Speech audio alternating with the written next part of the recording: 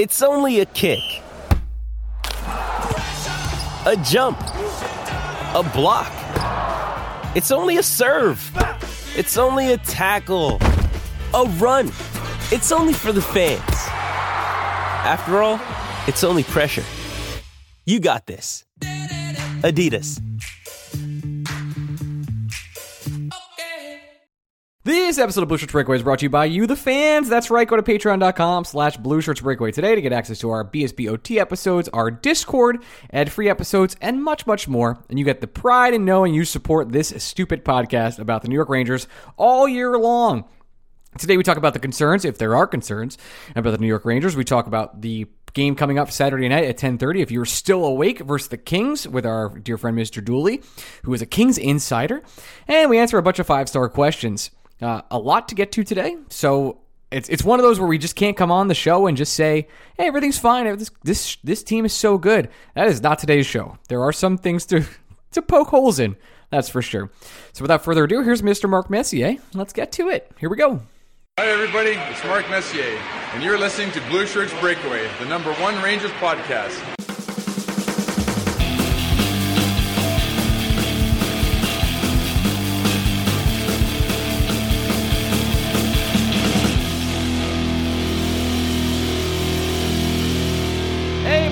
Welcome to okay, let's try that. Try one more time. Hey, Blue Shirt Breakaway fans, welcome to the week of the Blue Shirts Breakaway. I am your host, Ryan Mead. I'm here with my co-host, Greg Kapp, and I'll be leaving that in. Greg, how are you?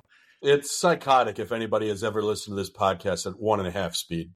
I sometimes accidentally listen to my shows at 1.2. My podcast app started recently doing this, like, hey, maybe you should listen at 1.2. It'd be easier for you. And it immediately sends like chills down my spine, and I hate it. Anybody who listens to this at 1.5 is a total psychopath. Total psychopath. Where do we start? Since we last left our heroes, they lost to the Blues 5-2. They lost to the Capitals when they were up 2-1 heading into the third. And then they found a way to win a game versus the Capitals without Alex Ovechkin for the second time to win 2-1. I think this is the first podcast where we can come on concerned. Look, there wasn't a loss. It's not like a Monday night recording where they lose and we somehow have to record when say everything's okay. I think there's cause for concern somewhere. There's some positives to talk about. There's some things to hang your hat on. But for the first time this year, I would say we won, and I wasn't like just joyous. I sweat out a loss on a 1 o'clock on a Sunday versus, a win versus the Capitals, where it just shouldn't have been as hard as it was. But I hate to come on here, Greg, and say, hey, the kudos to Charlie Lindgren because he was insane, but we've just been getting goalie for the past 3 weeks. I'm still not saying concerned. It's still not the right word. It's concerned would say that I don't have confidence in something turning around, or that this is a indication that things aren't good, or if it's just a rut. I'm still in the it's just a rut camp. It's frustrating. I'll give you frustrating, but concerned, no. Concerned would mean that I fear the Rangers could fall out of a playoff spot, which they're not going to. Concerned would mean I don't think the Rangers could win a playoff series, which, here we go. Here it is. It's like the Slack noise from back in the day. People are going to have to live with this for an OT, too. I got one more episode we got to record on this. They'll be fine. Some people are clapping in their car right now. People are also checking their phones, wondering if it happened to them. For those who don't know, Greg is recording on a laptop, and his text, which he doesn't know how to turn off, goes through the computer. So there you go. Yeah, I got to tell you, I love having the MacBook for exactly that. It's so much easier to respond to work texts when I'm already doing work on my computer. But I didn't want to fly with two laptops, Ryan. Just can I tell my embarrassing story real quick?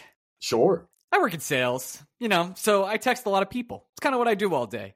And I was prepping for a meeting, and it was just like, hey, here's what's going to happen on the meeting. This is our position. This is their position. No big deal. Normal thing. I have a great relationship with everybody involved in this. I sent that text to the person on was supposed to go on my team to the other person, the clients. And probably I know everybody on an iPhone, you could just delete it, right? I don't have one of those. So yeah, that's on you, big guy. Yeah, it was back to when I was on Tinder. You grew up in a broken household, so you have the green blob as opposed to the blue blob. I have a Google Pixel. I really enjoy it. Turns out, you cannot delete text. So That was an awkward moment. Everything's fine, but it's just like one of those moments I wanted to just jump out of a window and never come back. It's worst. Terrible. Can I read you this one of the stats that does concern me? Okay. This is from Shane Bullen. He's been properly tracking this stack all season long in my replies. So I really appreciate it, actually. 12 of our 15 losses, 80%, our opposition has scored 2 goals within 4 minutes. 9 of our 15 losses, 60%, our opposition has scored 2 goals within 2 minutes. And 17 of 41 overall games, 41%, our opposition has scored 2 goals within 4 minutes. Do you see that as a trend, or is that just a total coincidence and we're just making too much out of it? I would tend to think it's coincidence. But I don't know. It's hard with that, where what is a proper sample size versus what isn't a proper sample size. Does it mean the Rangers are completely letting the air out of the balloon when they allow 1 goal? I would like to think not, but I can't think of a moment off the top of my head where I feel like I just think that's just happenstance. There's cause for concern for me, where it's like this momentarily just shit, what the hell is happening? And chaos order doesn't come back quicker than chaos. And I just wonder, it's just a simple fix. Hockey timeouts are mostly useless. Just call timeout. One time. Just one time. Call a timeout after they score a goal, 2-3 games, get everything together. I know they not rerouted. They got things together versus the Capitals after they scored. They didn't score again. Obviously, Igor was phenomenal in that game. I wouldn't say it was an all-time performance like him, but he did what he was supposed to do. Stop big shots and goals all game. I just think this is something simple that Laviolette can do to kind of control the pace of the game. I know coaches don't do this. This isn't part of it. You got to be mentally tough. You got to practice it. You have all these things you practice for to stay in order, to stay in formation, to keep the defense sound, which was much, much better with Kakko, which I'm sure we'll get to in a couple minutes here. It's just a little thing that Laviolette might be able to do to kind of cure this little nuance that's been happening to the Rangers all season long. Maybe. I don't know. Is it weird? Is it weird to request that? I agree with you that I think timeouts are overvalued in hockey. I don't think there's any reason to save them for a situation that may happen in the third period or may not happen in the third period. But I just feel like coaches don't like using them before the third unless something super dramatic is happening early. Do you ever play like Pokemon or video games where you're like, I'm going to need all these potions one day? I absolutely need these potions. Growing up, Ryan. I never played them. Oh, sorry. Okay, my apologies. There's a lot of these games where you like collect all these items and you're like, one day I'll use this. And then you finish the game, you're like, I still have all this shit. Why didn't I use any of it? That is what Laviolette and timeouts are. Not for all coaches, not just Laviolette. It's every not coach. Laviolette problem. It's every NHL coach. It's every coach. I'm with you. It's like, I might need this one day. Like the game's over. Oh, yeah. What's the saying? You can't take them home with you, right? Yeah, you can't take the money with you. That's it. Is it true if you don't use it, you lose it? I think that's a fact. Yeah, I don't know. I mean, I agree with you. I would like to see teams be more aggressive with their timeouts. I just think we're asking for too much in that regard. Kakko makes his return. Mm-hmm. Did not play versus the Blues, did not play versus the Capitals the first game. Mika Zibanejad also sick. Supposedly, and this is not confirmed, the RSV, the flu is going around everywhere in the NHL currently. I know the Leafs were going through it a couple weeks ago. Mika had it pretty bad. I'd imagine others on the team are fighting it off or fighting through it. Unreported, of course, at this point. But Kakko returns on Sunday. I thought he looked pretty good. Just generally was more physical and aggressive than I kind of expected him to be, coming off what I thought would be a guaranteed season-ending injury. Sort of shocked he's back as soon as he is. Vince mentioned that he could be back mid-January on our podcast a couple weeks ago. He was dead on with that information. Here he is. And he really solidifies that top line. Look, I know the Capitals are obviously they beat the Rangers on Saturday. And they're not exactly a great team right now, especially with Alex Ovechkin out, even though Alex Ovechkin is having not exactly the best year as well. They just look a lot more defensively sound with Kakko on that top line. The team in general has a little bit more control. And he's going to have these next, 6 weeks. When's the trade deadline? Sometime in March, maybe 8 weeks from now? I actually don't know when it is. Up until that point, Kakko is going to have run on this top line. And he'll just have all the chance in the world to make the most of it. And so far, obviously the 3 points, you want a lot more. I get it. But the value he creates for that top line, who is not exactly playing at their best right now, it's really, really hard to understate that. From Rangers Muse, the Rangers this season, when they play with Kakko, are 16-3-1. When they don't play, they're 11-10-1. So, look, that's not correlation proof causation. It is just a fact. It's just a fact. Trade deadline March 8th. Okay. So 7 weeks. He'll have 7 weeks. Yeah, I'm with you. I thought he looked phenomenal. The team just feels more balanced when he's out there, where you're not asking role players to be more than what they are. It's allowing Will Cooley, who is playing well, to play with more favorable matchups. You're not relying on Blake Wheeler nearly as much as you used to. You're not relying on Nick Bonino as much as you were used Nick to. Nick Bonino demoted to the fourth line in that game. I mean, he's been bad. You want to talk about guys I'm actually concerned about? We made this point, I think, last week, where... I believe it was OT. Was it OT? Yeah. Yeah, my biggest point with Nick Bonino is I really, really don't believe he was brought in here to be an 82-game player. I don't think that was the plan. I think the plan was to get a good 65 out of him and have him fresh and ready for playoff assignments. And I simply think you can see he's wearing down, or should I say worn down. He just looks like a man that needs to be a 13th forward for a nice 3-week stretch to get that mojo going. And the only way the Rangers could do that is if they get healthier. And Kakko is definitely one step forward towards them getting healthy. I know the final score was 2-1, and I hate doing this because the scoreboard is the ultimate truth teller in all sports, but the Rangers probably should have had 5 on Sunday against the Capitals. Lafreniere was electric. Kakko had a couple of golden moments that were robbed. Trocheck had a couple of golden moments that were robbed. Zibanejad missed a couple of empty nets on the power play. I'm getting tired. I asked this on Twitter, Ryan. Has there ever been a more Jekyll and Hyde superstar in New York than Mika Zibanejad? I can't really think of one. He has two settings. Can I actually say the only other player we've ever said this about? Chris Kreider. Yes, sir. Yeah. But Kreider's kind of settled in, or at least we know what to expect from Kreider. So I don't feel like the lows with Kreider. Zibanejad, when he's off, he tanks the entire top power play unit. Dude, I hate to focus on just one moment of a game, but that power play, and I know you probably know what I'm talking about here, where he just makes the pass outside of the zone. You're like, Meek, are you okay, bud? What's going on? When he's hot, he's unstoppable. My man can't stop scoring goals. Supernova. When he's ice again right now. And again, he was hot just like 4 or 5 games ago, 16 points, 9 games, just couldn't stop. He's as cold can be right now. And this isn't people saying, well, you got to give him a break. He just came back from an illness, this back-to-back. He was cold the 5 games before he came out of the lineup, too. Absolutely. And I got to say this. I'm finding myself more and more annoyed. This happens every now and then where God loves Sam and Joe, and we both do. They're wonderful.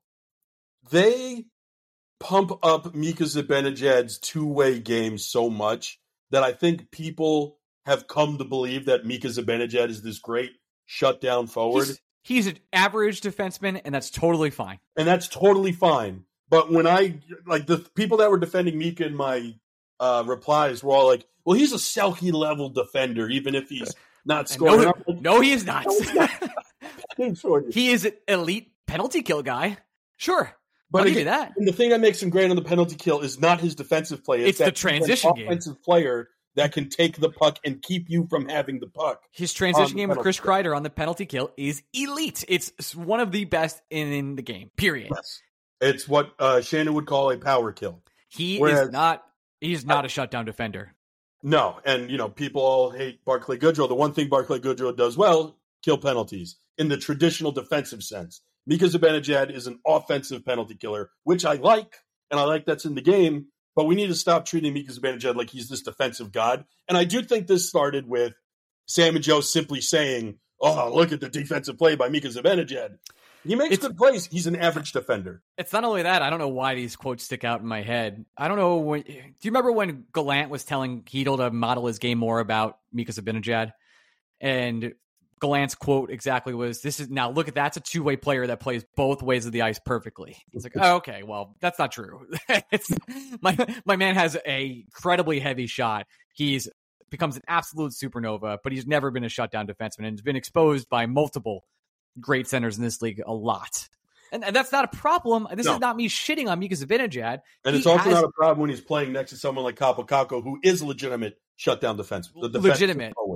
I will say to give some other people that do work at MSG a little bit more credit, I was listening to the radio call, probably like half a game on Saturday. Dave Maloney's just going in. Yep. My man My man is just going in on Chris Kreider. Like, his game is off right now. He can't make the pass out of the zone. He's just picking him apart. And I know Maloney's not under the scrutiny that the broadcast crew maybe is, but my dude, Maloney was just going in on Mika and Kreider, and I couldn't believe it. But he made a lot of great points where their game's not clicking right now. Everything seems clunky, and they need just a winger that's going to solidify them. And I'm hoping that person is Kakko. I know, but on the power play, because I focus on the power play for obvious 0 for 5. It's not that power play one is broken. It's just that I don't think we realize how important Mika Zibanejad is to the power play until Mika goes so cold that he's a liability on the power play. Because Fox and Panarin as your rovers who get to skate around the zone and create space with their passing and their skating, that only works if the defense they are playing against is forced to pay attention to where Mika Zibanejad is and almost play 4-on-3 as opposed to 5-on-4.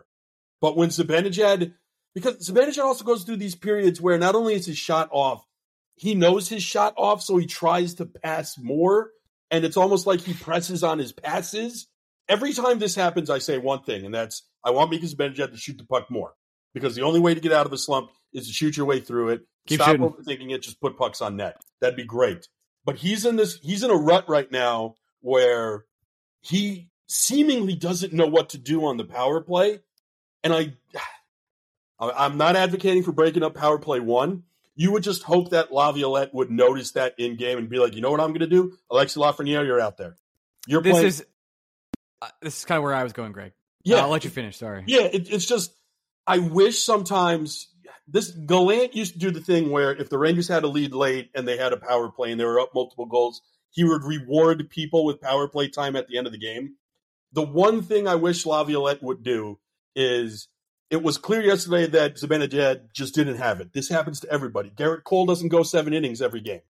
I wish he realized that Zibanejad didn't have it and Lafreniere was on a heater, drew 3 penalties. He looked amazing. Fed up Kakko for what should have been a goal. Playing one of his best all-around games of the entire season. I wish the coaching staff would see that and go, I think we should get Lafreniere out there for top power play minutes real quick.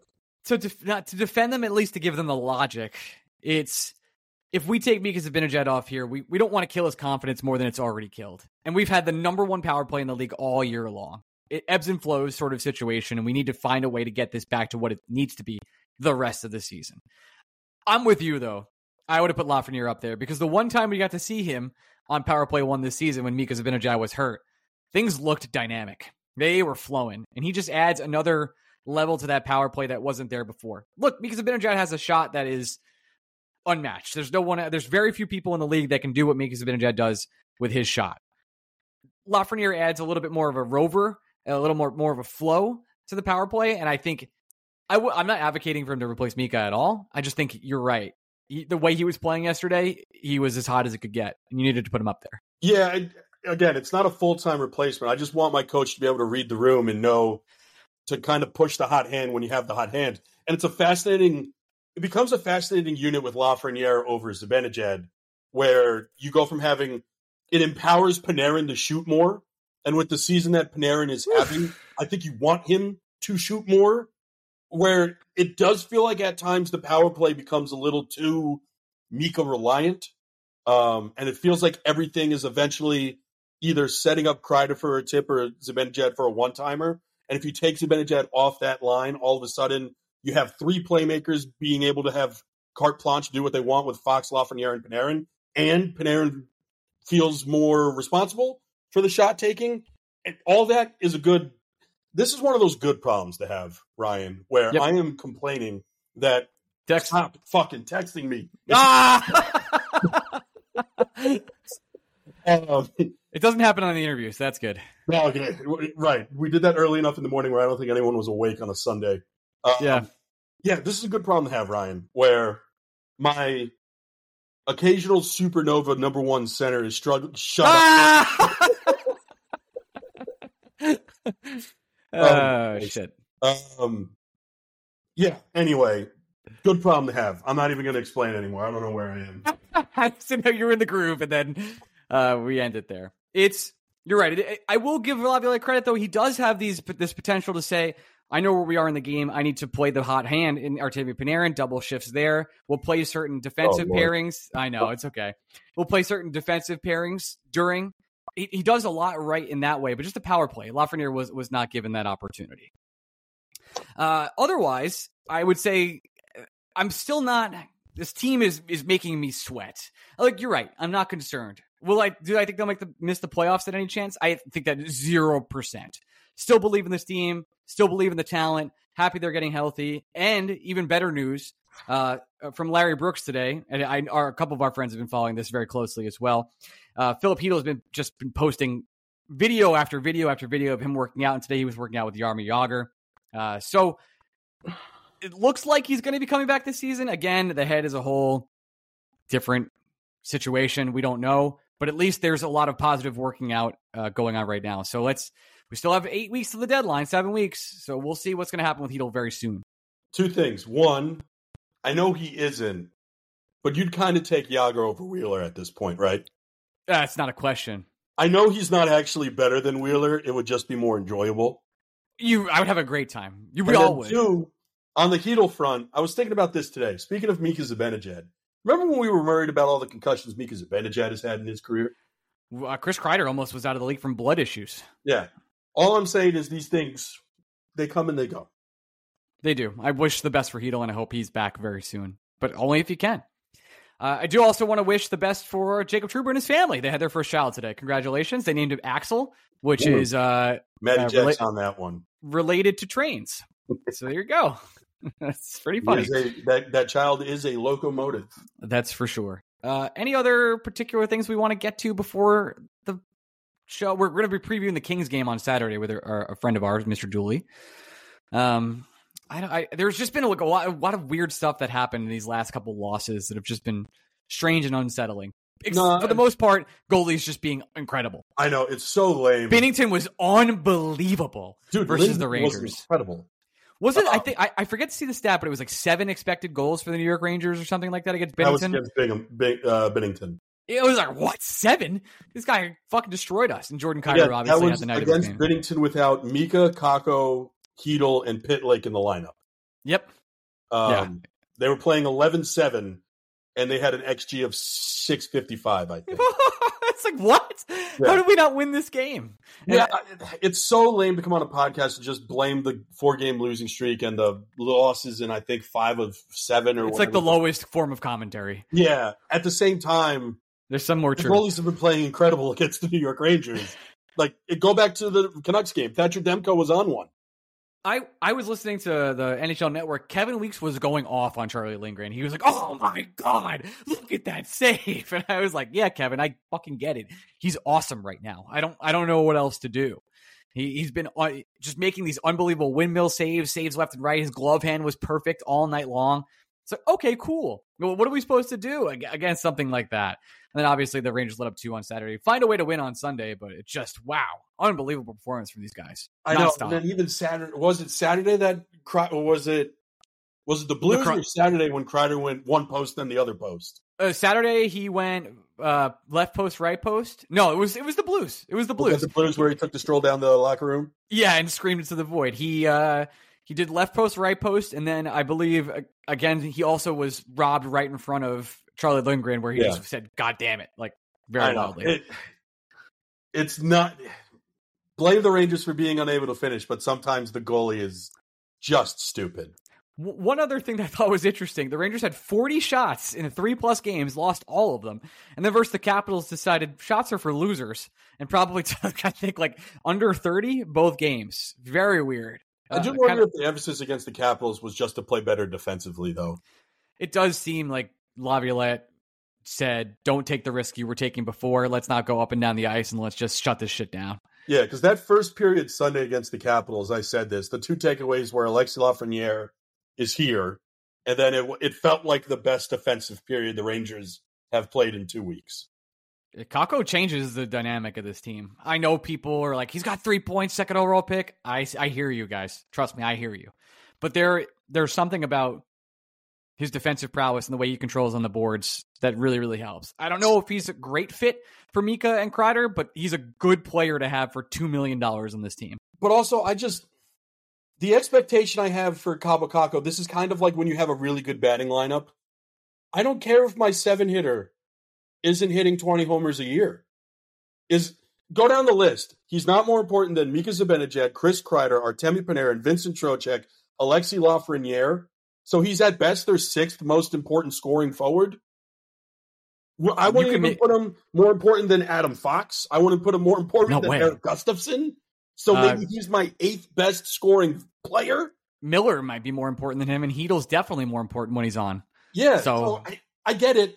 I want everyone on my team to score, but God, if my 6-hitter is just this Gold Glove winning shortstop that's going to hit 280, I'm cool with it, Ryan. He's not hurting me offensively. No, he's not. And it's going to come for him. It really is. It's there. He has the game. The point is, it doesn't have to. As long as he's playing like this, he's going to be fine. He's worth it. He's worth every penny you pay him. Every single penny. He produces that. Not in points, but in everything else. Everything else. He's not an intangible guy, Goodrow. Thank you. Are we still protecting Goodrow this year? I don't know. He's been great on the penalty kill. Everyone that says he doesn't do anything... He does some things, that's for sure. Again, two things can be true simultaneous. Barclay Goodrow's contract stinks. Guy's a useful hockey player. Stats don't matter with him. I'm kind of with you at some points where he is a black hole at points when he gets the puck. He's the NHL Network was saying he's looking for a goal. He hasn't really scored. Again, that's not, you just made the point about Cabo Kakko. That's not why you have Barclay Goodrow. And the crazy thing is, over the last couple of weeks, I would say the second best offensive line the Rangers have had, it hasn't equaled in goals, but they've been the most impactful in the offensive zone, has been the shutdown line of whatever line Goodrow and VC is on. Yeah. That line's been great in the offensive zone. They're not scoring, but they are impacting play and keeping the puck out of the Rangers' end. Let's go to our interview. We'll be doing some Kings preview, so we'll go to that. We'll come back with 5-star questions. Transition.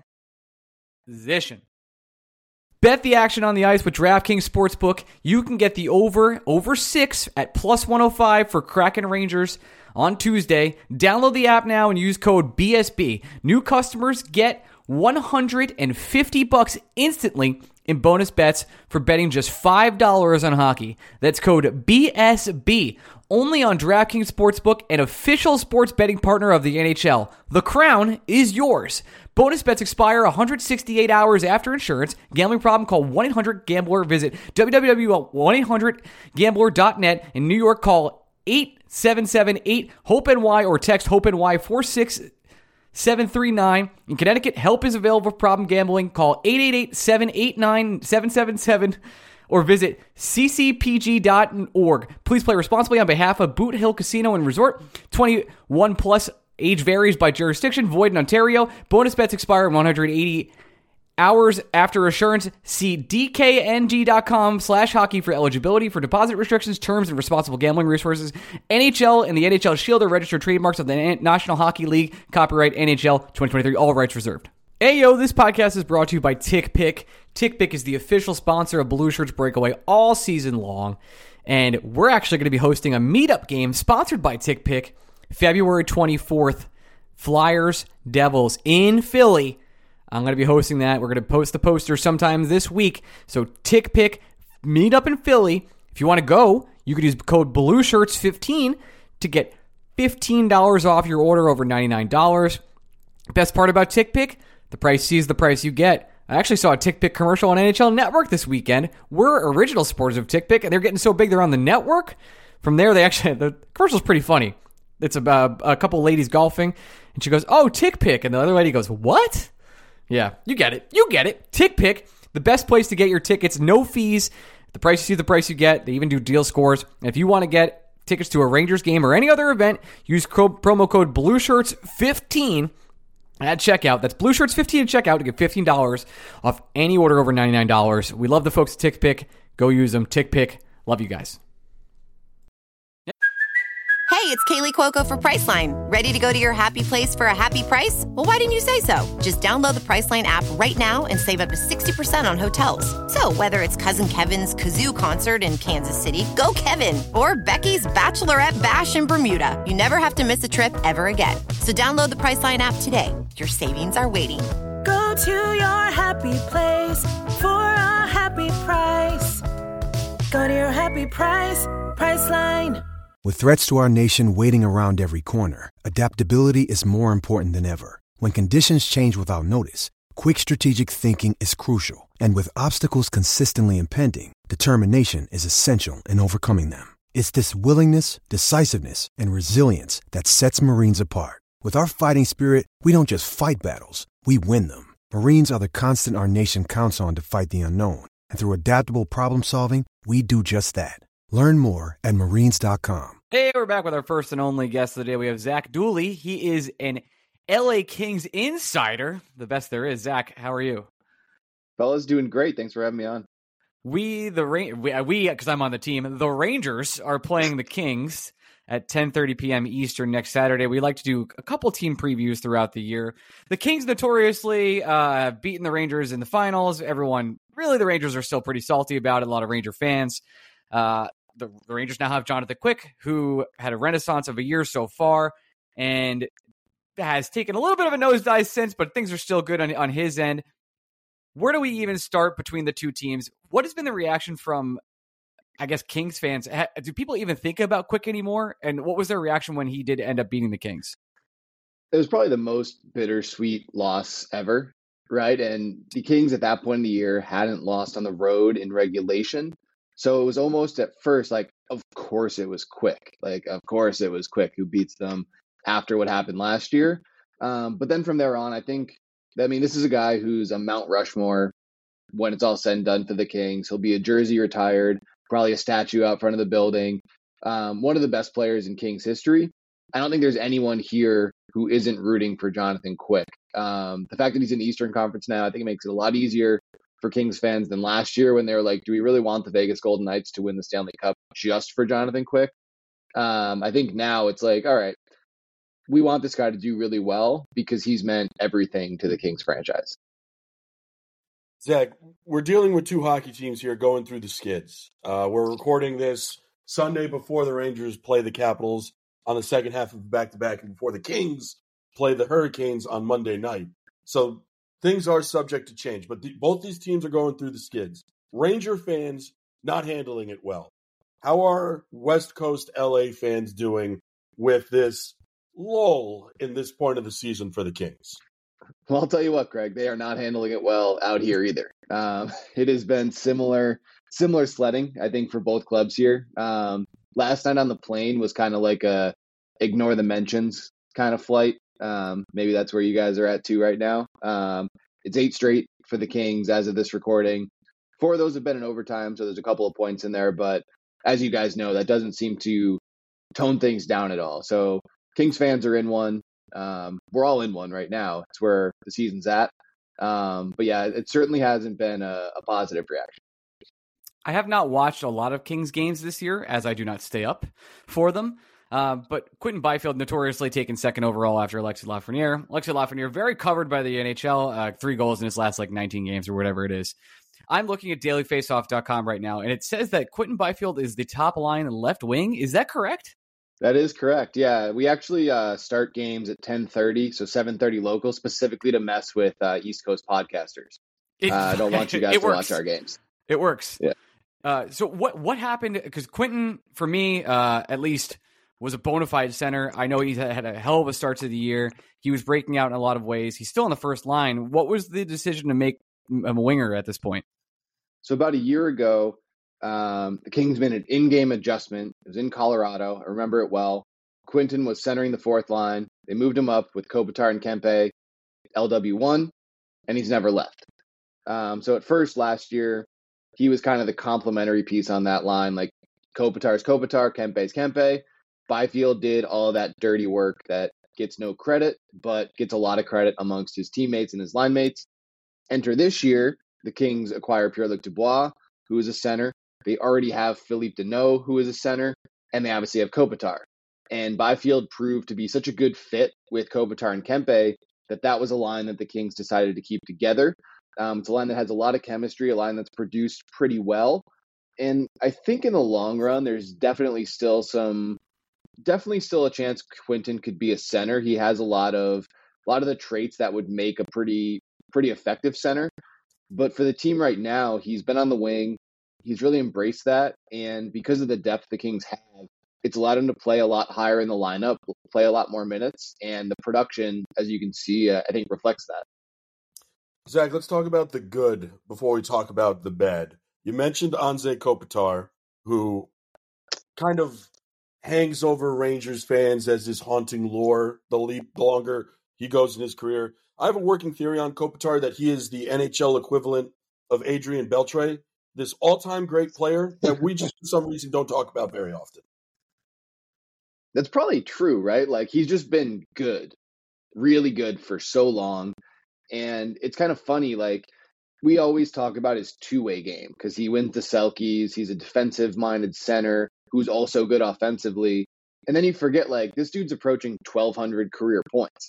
And he plays those 10-30 starts, so a lot of people don't see him maybe as regularly. And the Western Coast teams aren't quite the TV draw that the East Coast teams are for the NHL. So there's not a ton of visibility for him. But this is a guy who, in the 2023 calendar year, had his second most productive calendar year of his entire career. And he's 36. Like, he was over a point per game in the 2023 calendar year. He's ageless. You keep waiting, like, is this guy ever going to slow down? And the answer so far has been no. I legitimately couldn't tell you how old he was before you said that. I was trying to guess in my head. I was like, maybe he's 39. He could have been that. But it's just, he does seem ageless. Is there other... I know you said things are in the rut right now. Are there other positives to take away that we're not talking about that we should be? King's penalty kill has been very good. Maybe the number one question mark. You know what's funny, actually, is it probably the two biggest question marks externally have been two of the team's biggest strengths. The penalty kill was under 50% against the Oilers in the playoffs last year. And the Kings revamped the system. They've come out and they've been one of the best in the NHL. At one point, they were leading the league. I think they're still up towards, the top 3, top 5. The penalty kill has been excellent. And then goaltending. Like, the Kings signed Cam Talbot to a 1-year deal. You guys know Cam Talbot from very well, however many teams and years ago. He is an NHL All-Star. He's the Kings representative. Top 5 in the league in save percentage, goals against average, once you factor out the guys who've only played a couple games, at least as of before last night. And on a $1 million 1-year deal, like, that dude's been outstanding. So it's kind of funny is two of the biggest positives for me, even through the losses, have been what were at the beginning of the year like, oh, this is what's going to hurt the Kings. It's actually been kind of what's carried the Kings. You brought up the All-Star game, and this is an easy topic for us to all dunk on if we want to, and no one gets in trouble here. Can we just do away with fan voting? What the shit? Do away with it. I don't care about the Canucks and the Maple Leafs. I'm not watching this All-Star game.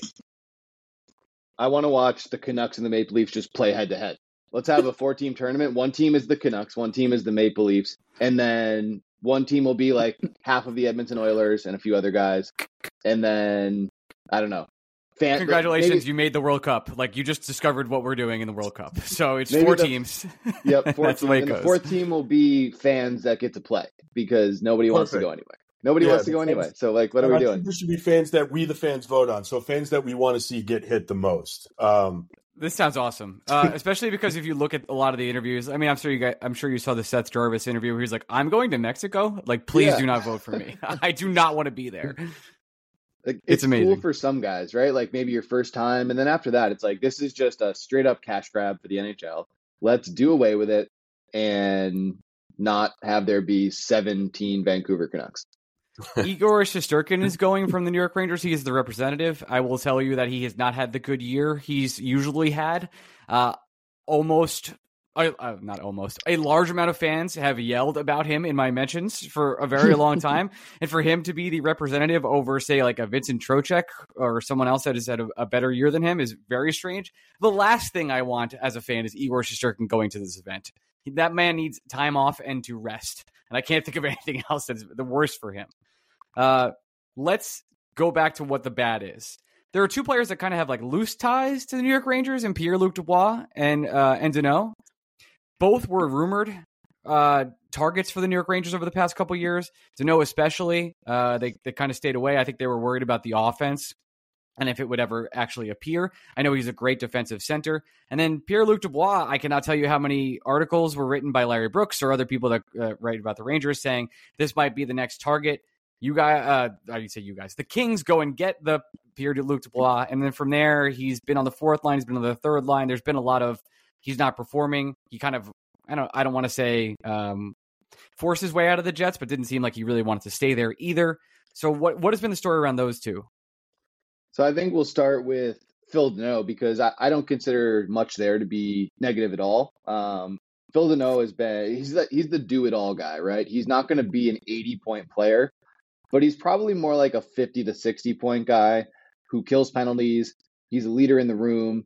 He does all those, like, what was it with when it was Chris Drury? It was like he does the intangibles, right? He's got all the intangibles, and everyone's like kind of rolls their eyes, but he has all the intangibles. Like he's that kind of guy.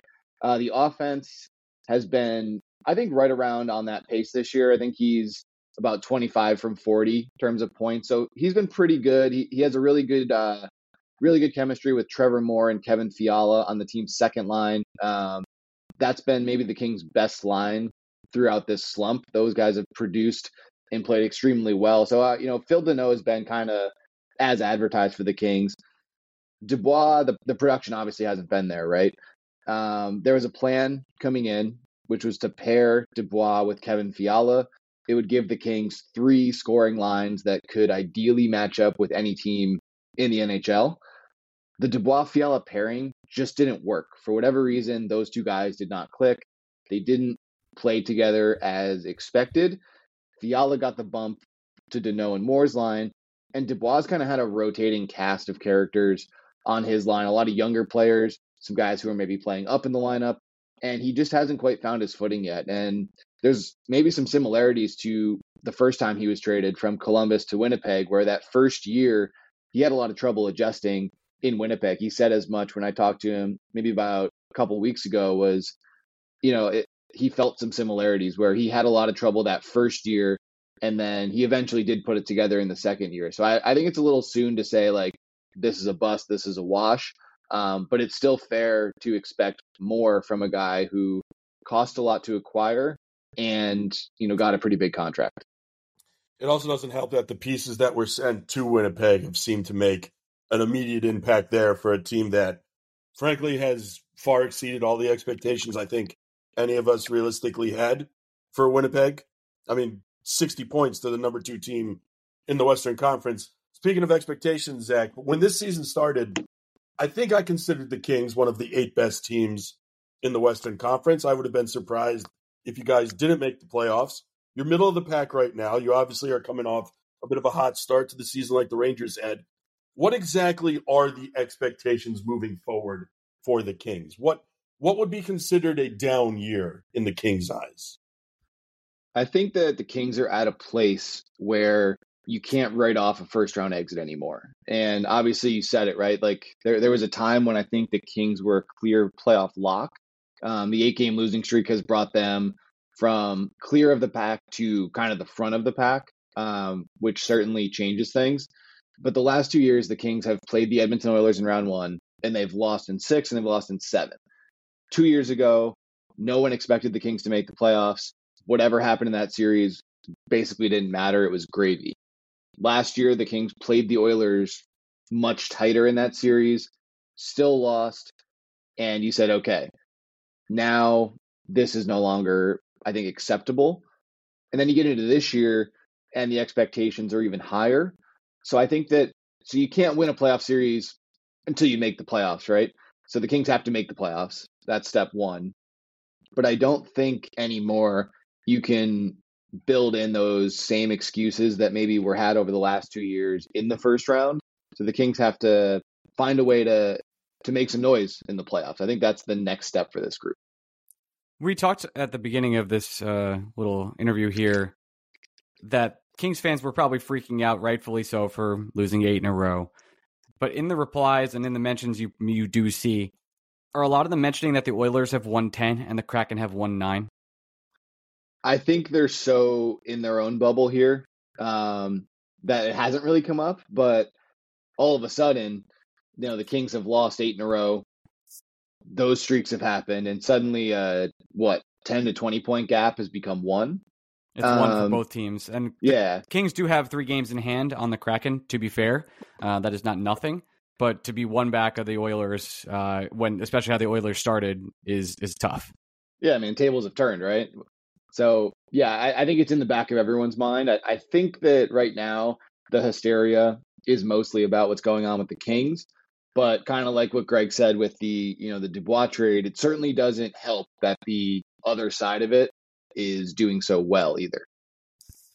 I'm looking at the standings right now, and this is reason number 7,000 why I hate the 2-1-0 ranking. This isn't a knock on the Kings, Zach. I don't mean this to be.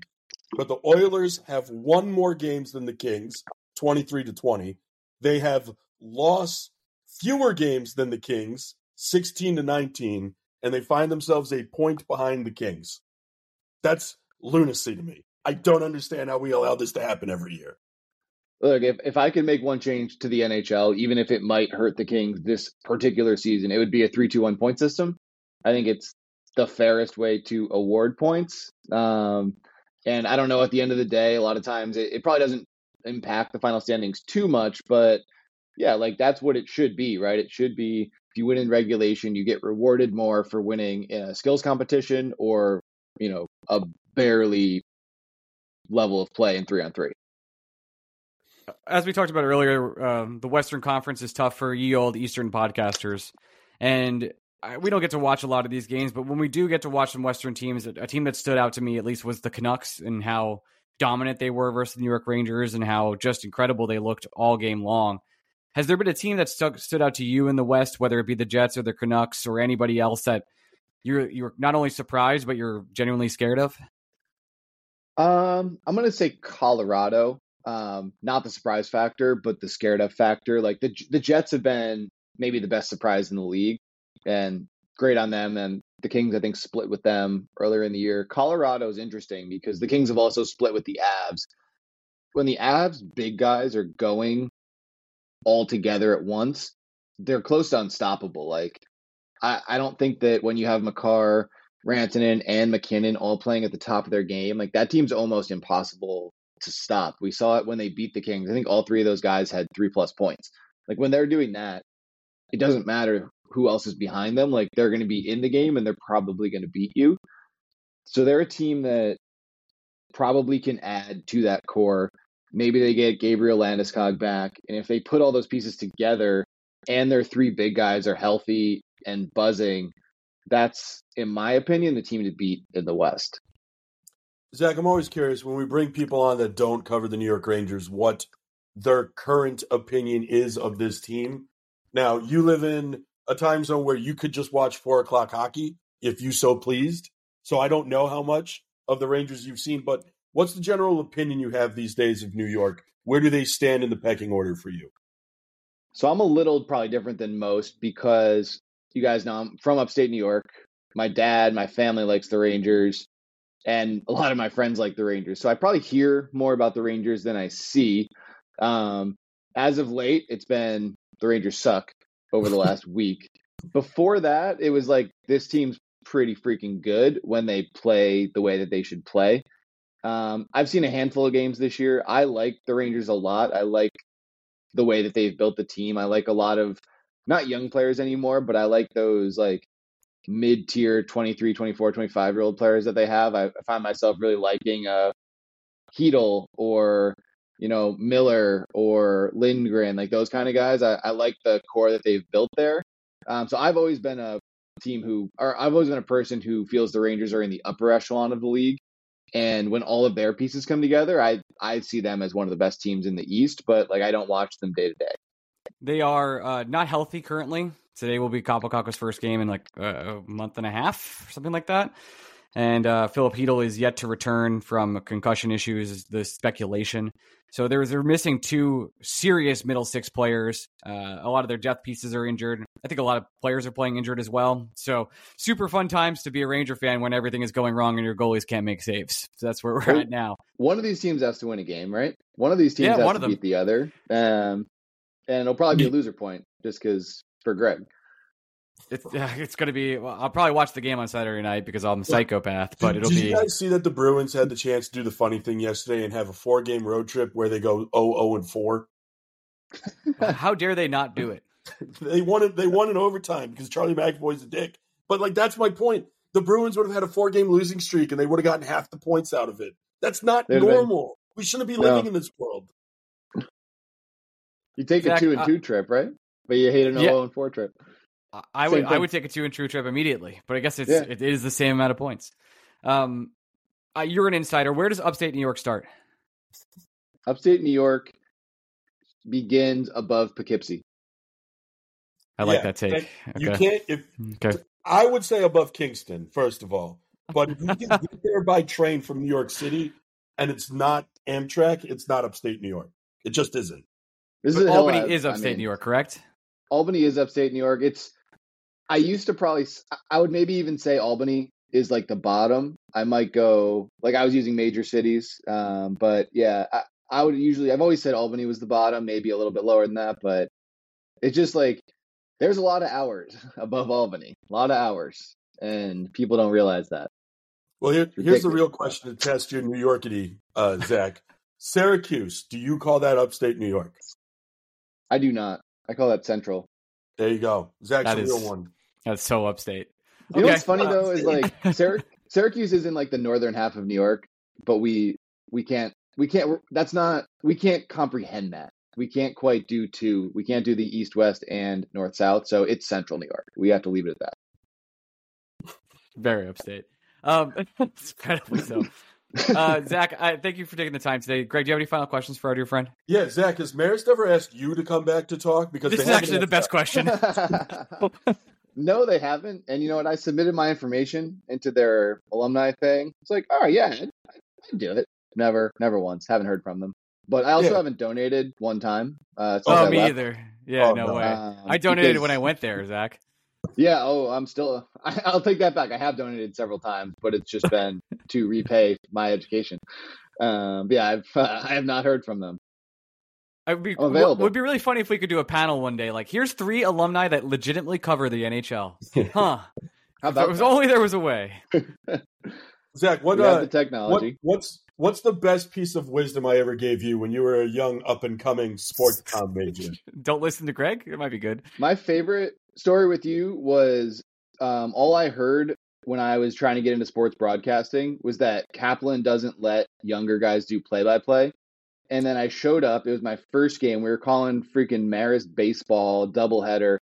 And then you were too hungover to do it. So you were just like, yeah, man, you just do the play-by-play. Like I'll hang out on color. And I got to do play-by-play. And everyone's like, Kaplan let you do play-by-play? Like, yeah. And I think he had like 15 Bud Lights at Darby's the night before. So he couldn't handle the play-by-play duties. Zach, I think I remember that game because you were doing play-by-play, and I think I was just reading you players drafted in the NFL draft. You were the most off-topic color man of all time, and I remember that I got like the worst sunburn that I've ever had in my life. Like if you pulled up the sleeve on my polo, it was like crayon white skin and then beet red arm. It was like a thermometer. I looked after doing those games with you. Yeah, I think when people. They think if you're doing play-by-play of a college baseball game, you're in a nice stadium, you're in a press box, you're kind of covered from the elements. When I say Marist's baseball field is literally uncovered outside, if you were doing it off a picnic table, that's not an exaggeration. No, it's like 2 chairs and a folding table that who knows how the equipment, didn't get damaged over the years with these setups. Like it rains once and the entire budget is gone. It was janky. D1 school, by the way, I'm pretty sure. So there you go. Division I athletics. Hey, you know what? I watched the Foxes play basketball at Notre Dame a couple weeks ago. That was kind of cool. They played way closer than they ever did in the 4 years I attended there. Yeah, the men's. Our women's team is so bad now. It breaks my heart. What happened? Oh, that was like all we had. I know. Georgia's retired last year. I think, if I saw correctly, they got their third win of the season this weekend. We're down bad, man. We're the once proud franchise. Oh, the man. third win of the season in January was like, oh yeah, the men's team. Like that's about when they would get their third win of the year. But the tables have turned for Marist basketball. Yeah, Zach. You were what, 2 years behind us? I think, right? Yeah, I was 13. So your freshman year was the infamous the men's team Yep. won in 24 season. I didn't see a home win in person until like December sophomore year. Did you guys rush the court? There was only 6 of us there, so no. Oh, shit. We can end on this. The one regret I have is that, man, to this day, I wish the women's basketball team beat Oklahoma when they came Oh to my the God. Van Center. Same. Everyone was ready to run the court. Everyone. It would have been a zoo. Oh, it would have been so fun. To this day, that's one of the coolest sporting events I've been to, was that Marist Oklahoma game. That was electric. And it was like, who was it? Was it Roethlisberger's sister who hit the three? No, Olajuwon's daughter. Olajuwon's daughter hit the three. It was like, we were right there. It would have been so great. Unbelievable. Zach, I cannot thank you enough for taking your time today. Anything you would like to plug? LAKingsInsider.com. I appreciate the page views. Don't actually read the stories. They're not that good, but the traffic helps. Traffic helps. That's what we always say. Hey, maybe we'll do this again in June. That'd be cool. Hey, that'd be super fun. Let's cross our fingers, because right now, not looking that way. Zach, thank you so much. Talk to you soon. Thanks, guys. Hey, we're back. That was fun. Talked a lot of shit about Marist. Good times. I don't know. We talk a ton of shit on air. I think we did that off. Oh, that was all off air. My apologies. Yeah, no. All right. I'm happy Dooley brought up that baseball game. I'm convinced that was the only baseball game I did while at Marist. I believe you. Or maybe you just don't remember the other ones. There's a good chance. No, I have a typically good memory when it comes to the game. I called so many basketball games that I don't remember every basketball game I called. But I think I only called one football game with your buddy Slaps. I only call him my buddy. Hey, Slaps. And then I called one volleyball game. That was an interesting experience. And then, she serves. I had because volleyball is also one of those sports where it's kind of like tennis, where you can't be too talkative on the sideline. So it was I don't know why we did it on the radio to this You're day. kind of whispering. It's like calling the Masters, except you're screaming in the background. They're all screaming. Yeah. Okay. Fun. Not a good. I'll put it this way, folks. Not a good radio sport, but it was a challenge. It made me better in other aspects with other sports. If you want to leave a 5-star question on the show, you go to our Patreon, become a subscriber today. Leave a 5-star question in the 5-star questions channel. We'll read it on the show. It's from Mr. Bang Bang. We find whoever is making that damn goalpost sound at MSG broadcast. I hope they step on a Lego in the middle of the night for the bathroom the rest of their life. Side note, can we get a weekly 2-minute segment where Ryan learns about the U.S. president? No, on the last one. And I would say, I think this is opposing goalies that end up hitting their stick on the actual goal. I don't think it's just opposing goalies. I think MSG has mic'd the posts. So any movement in either crease is going to get a ping. But it's so annoying. It drives me up a wall. This is from Greg's Bardildo. Is Cutter Gauthier now a top 5 player for Greg for the sole reason he didn't want to play for the Flyers? Yeah. I mean, he's up there. I did this on an OT where the reason I've always had a positive opinion of JD Drew is because he did the same thing. This is from Charlied90. Charlied. Can you guys compare the defensive core of Henrik's years compared to the past few seasons? Stahl, Girardi, and McDonough were such staples back there, and they seem to prevent most scoring chances from happening with little offensive abilities. This D-core can put up points, but defensively seems weak. Weak might not be the right word, but I'm curious to hear your thoughts. It's two not only totally different styles of play, but the league has changed overall. It's not just that the Rangers defense is there. It's all defensive play has had to change because of the way the offensive game of the league has changed. Am I kind of on base there, Greg? Yeah, I think as the game has evolved, we realize the most important thing a defender can do is start a breakout, and their ability to lead a transitional rush kind of doesn't trump everything they do in their own zone, but the most important quality a defenseman can have is preventing the puck from getting in their own zone, and the most effective way to do that is to have good puck handling skills and be able to move your team up the ice effectively, which, that wasn't Mark Stahl or Dan Girardi or Kevin Klein's game. And the Rangers built a roster that was good at playing in front of Henrik Lundqvist and knowing they only needed 3 goals to win. And as much as we love Igor Shesterkin, I think this Ranger core understands the more goals, the better. So why not score as much as you can? I guess kind of to ask you, we watch a lot of other teams as well. There's just not a lot of those particular defenders left. No. Like the Victor Hedman is probably a dying breed at this point. Jacob Trouba is probably the closest the Rangers have to that kind of player. Yes. And even he's considered more of an offensive defenseman. Despite his offensive game not flourishing in New York, yes. Well, it doesn't exactly. have to. That's the beauty of it. Right, because Adam Fox exists. Yeah, like, there are no more Dustin Byfugliens in the world. Dion Phaneuf is another guy. He's an endangered species. I think when your Hedmans retire, I don't know, because even a guy like Sergachev, he's a guy that tries to move the puck as quickly up the ice as humanly possible. I mean, look at all the top defensemen in the league right now. Makar, Quinn Hughes, they are not Ryan McDonough types. Maybe Moritz Seider is a bit of an old school defenseman. Even he has more offensive ability than those 3 guys. Yeah, when you think of the top defensemen, the Miro Heskinens, the Makars, the Quinn Hughes, you think of highly talented puck moving defensemen. Charlie McAvoy, same thing. Roman Josi. This is the Erik Karlssonification of the NHL. Yeah, and it's not. It's on purpose that defensemen aren't playing that way anymore, because they found out teams that do that do not win the same way when the other teams have more offensive ability. Yeah. The league is becoming more and more skilled. I'll compare it to the NBA real quick. The NBA 10 years ago, games were, a high scoring game was like 110 to 107. Some teams are scoring 135 a night average right now. Well, the NBA figured out that a 3-point shot is worth more than a 2-point shot. Right, and the NHL has figured out that scoring goals matters a lot more, and the skill has become incredible. The NHL has figured out that if you lead the league in blocked shots and hits, that means you lead the league in not having the puck.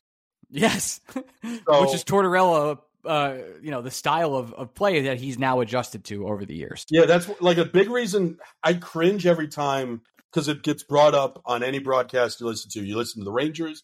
I like you listen to the NHL Network feed.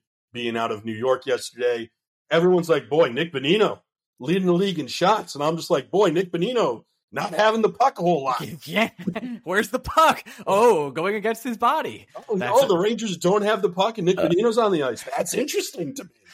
Turns out when you have the puck, you're more likely to win if you have the puck more of the time. Wow. Who knew? Ryan, I think you really broke something there. I did. This is from Inferno272. Gun to your head. What's our lineup look like for game 1 of the playoffs, assuming no injuries and Kakko and Hedl do come back? We can't do this right now because there's there's trades to be happening. I think they have 11 of the 12 forwards they would like. If people think they're adding multiple forwards, I just think you're nuts. I do. I think they're adding 2. No, I think you're nuts. I guess if Hedl comes back, they cannot add 2. They can add 1. I think even if Hedl doesn't come back, what we're talking about is if Hedl doesn't come back, you're going for 1 higher quality forward, versus if Hedl does come back, you're going for 1 bottom 6 defensively minded forward.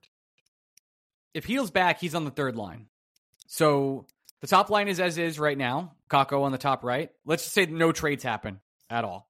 The top 2 lines are exactly the same. Yep. Then it's Hedl, Cooley, Vesey? No, I think that third Hedl, the line that's missing a piece is the 3rd line, and you're either adding a center or a winger. Mm-hmm. And I think the 4th line becomes... Or you're adding a top right winger for the 1st line, and Kakko's going down the 3rd. No, I don't think you're I don't think you... Financially speaking, you're not adding that. And I also think we've seen the fit. I don't think you're tinkering too much with the top 6 at this point, now that it's back and healthy. And then your bottom line, it's going to be some combination of Goodrow, Pitlick, Wheeler, and Bonino, and VC. There's going to be 5 guys for 3 spots. Yeah. That's a good problem to have, though. Inferno also asked me to pronounce the name Kjell, so Kjell Samuelson? No chance that's correct. There's no chance. I would say Shell? Probably Shell. I'm thinking of Shea. Brady Shea? Yeah. Shell. There's no S, though. All right. This James K. Polk, fucker, asks, so the Jimmy Howard question got me thinking the opposite. Is there a Rangers equivalent of David Price on the Red Sox versus the Yankees? A guy who's so bad against us, he gets cheered at Yankee Stadium. I don't know if there's like a guy that we're so good against. Carey Price never scared me, but I would never cheer if he was in the lineup. Who? Jari? Like... No, because even Jari's had a couple games where he's looked. He's had good. A couple games where he's good, but this one's tough. I don't really know.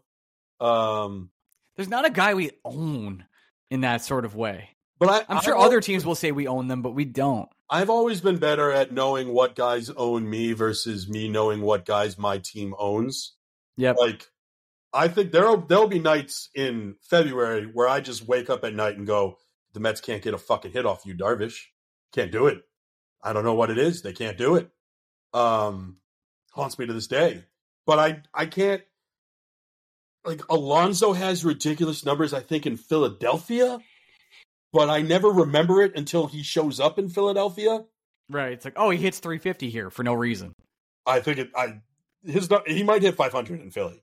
That's insane. Yeah, his numbers are absurd. I'm going to actually, while we're talking, I'm going to do a quick baseball reference here. Sounds good. I would just say overall, I can't think of a goalie that we own in that way. There's just like teams overall, like the Hurricanes for a really long time, which the Rangers owned for about 10 years.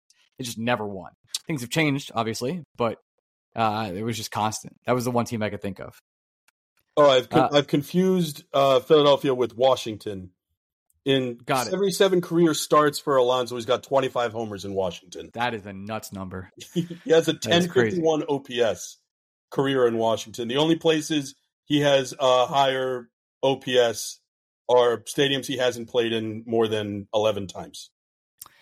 This is from Jamie's. With the Royal Rumble coming up, which NYR player would most likely join the WWE? And what would their walkout song be? Chris Kreider? Would just be silent.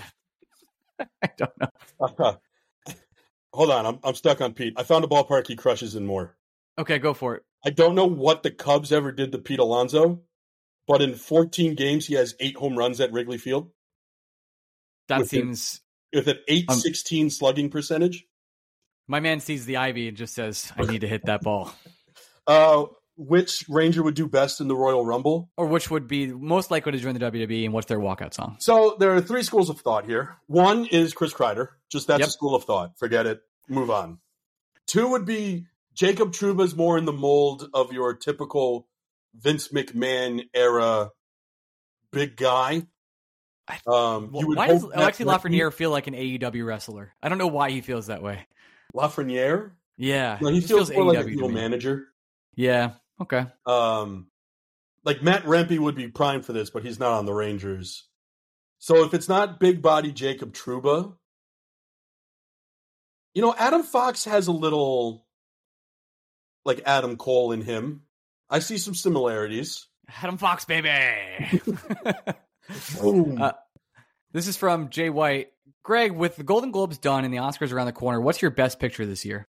I mean, Oppenheimer's the best picture I've seen, and I know I'm probably going to win. It's a lock for saying that. Yeah, I'll tell you the movie I'm most looking forward to, and I hope gets nominated because I haven't been able to see it yet. You heard of The Zone of Interest? Never heard of it. Don't even know what it is. It's a movie about a German family living outside the walls of Auschwitz.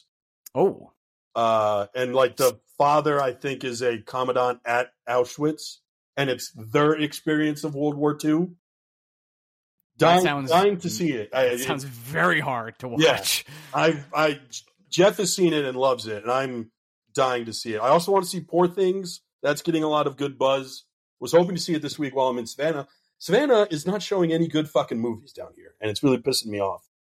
Such a East Coast elite thing to show good movies. Jeez. I know. And then American Fiction is another one that I'm really wanting to see that is getting re-released recently. But yeah, I'm a basic white bitch. Oppenheimer was the best movie I saw. I really liked Asteroid City, though.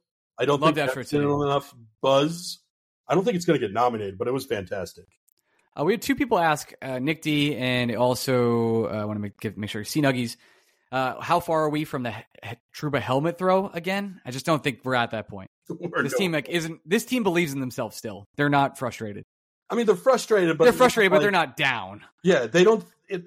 It's last year. Trouba didn't think the team was giving a shit. This year, the problem isn't giving a shit. It's like they have moments where they get a little too frustrated for their own good and they make silly mistakes. This is from Mike Koenig. Did Greg mean Troika instead of Triorca? Troika instead of Triorca, yeah. I fucked up. And you didn't correct me for it. So that's on bonus question. How mad are you missing the chance to finally give Greg for mispronouncing something? I don't know. So it's hard for me to give him shit. Yeah, I can say any word and you'll assume it's a word and correct. That's true. This is from David. You were locked in a room with Henry Kissinger, John Franco, and Chase Utley. Who gets it first? It's probably Chase Utley for Greg. I shoot Utley 3 times. I could take Kissinger. I don't need a gun for Kissinger. Yeah. Franco and I get drinks afterwards, man. I'm letting him out. That's Franco for me. This is from Talking to Seamus. Live Sports, ESPN Plus Originals, the complete 30/30 library, exclusive articles and stories. All right, that's the only question. This is from Tyler. I hate hockey and I'm not enjoying my winter sports. That being said, what has to change? I guess overall? I don't know. They have to get a little luckier with these goalies. Yeah, they would say like having an expected goal of 7 and probably scoring on some of those. Like the finishing could be better, Tyler. There's a lot there for them to have, and they haven't been able to eat and finish their plate. Alley Rangers left like 3 different questions here, so I'm going to just read the first one. So many people on X/Twitter are angry, calling for trade moves, getting mad that moves haven't happened. Actually, I don't understand that question. Could I go on a little bit of a rant? Yeah, please. We as a society need to stop reacting to scouts being at games. Yeah, I agree. I'm going to throw someone under. I don't want to throw them under the bus, but one of our friends that I'm very close with, I interact with Twitter on a lot, was like, "Hey, I heard we have scouts at the game," and I'm like, "Dude, it does not matter. So they're at every game, dude." Oh, remember, there are like, not only do the Rangers potentially want to maybe make a trade in the future, and that's true. The Rangers also have to play all these teams in the NHL, and in order to be best prepared to play specific teams in the NHL that are coming up on the Rangers schedule, you have to go see them play. That's the actual job of a scout. The Rangers being at Red Wings Maple Leafs doesn't mean the Rangers are definitely trading for one of the players on the Red Wings or the Maple Leafs. And everybody who wanted Daniel Sprong, need I remind you that the Red Wings are going for it this year? I don't know why they would trade Daniel Sprong when they are trying to win hockey games. I just want to stop. First of all, we need to stop tweeting that scouts are in attendance. I would assume a scout is at every game, hopefully, because the Rangers have the money for it. So it was a gotcha tweet, but then everybody overreacted to it thinking the trade was actually going to happen. Guys, the scout's doing his job. He had to go see the Red Wings, and he had to go see the Maple Leafs because those are opponents coming up on the Rangers schedule. And there was 8 scouts there, and the reason there was 8 scouts there is because there was only 2 NHL games that night. Yeah. That's part of it. Yeah, it is. I think this is something that you and I, and I'm not trying to yell at everyone, we thought this was a big deal years ago. We're like, holy shit, at least I did. Holy shit, there's scouts at this game. There might be something up. And then we kind of got told in private, like, no, dude, there's scouts at every game. Like, don't read into this. So that's I do want to say, Ryan, I think that one was a strictly you thing. I remember 3 years ago, probably just me. I think you might have yelled at me at the time, but I was like, oh, there's scouts at this game. Something might be happening. And then I talked to a bunch of smart people in the NHL, and they were like, nah, dude, every game has a ton of scouts at it.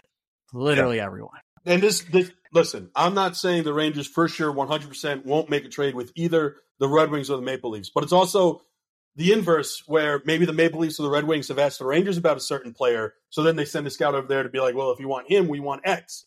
But could be millions of reasons why a scout is at a game. The real reason why a scout is at a game is because it's his fucking job. It's not because they're making a trade. Allie's question is, in summary, I'm not going to read the whole thing. Is she dumb for thinking that Drury is smart for not making moves yet? Or are people on Twitter being mad and dumb that he hasn't? Allie, it is the latter. Welcome to hell. And don't worry, most teams don't make trades till almost the deadline because of the financials. And people just get angry and want to trade players that are very good for very little for players who can't play very quickly because it makes them feel better. But also, and that is, again, the biggest reason why a big trade hasn't happened yet is we've only played half the season, and most teams don't actually know what their biggest need is yet. Yep. We know the Rangers need a forward. We still don't know what type of forward the Rangers need because we have this big old injured question mark in Phil Hedl. And Allie asks, rather says, to clarify, it's not that I don't think there are things to fix. I just don't see why you'd fix them right now without being to do real cap math and without knowing what the team's buyers and sellers are. But what the hell do I know? Allie, you know a lot. Congratulations. Yeah.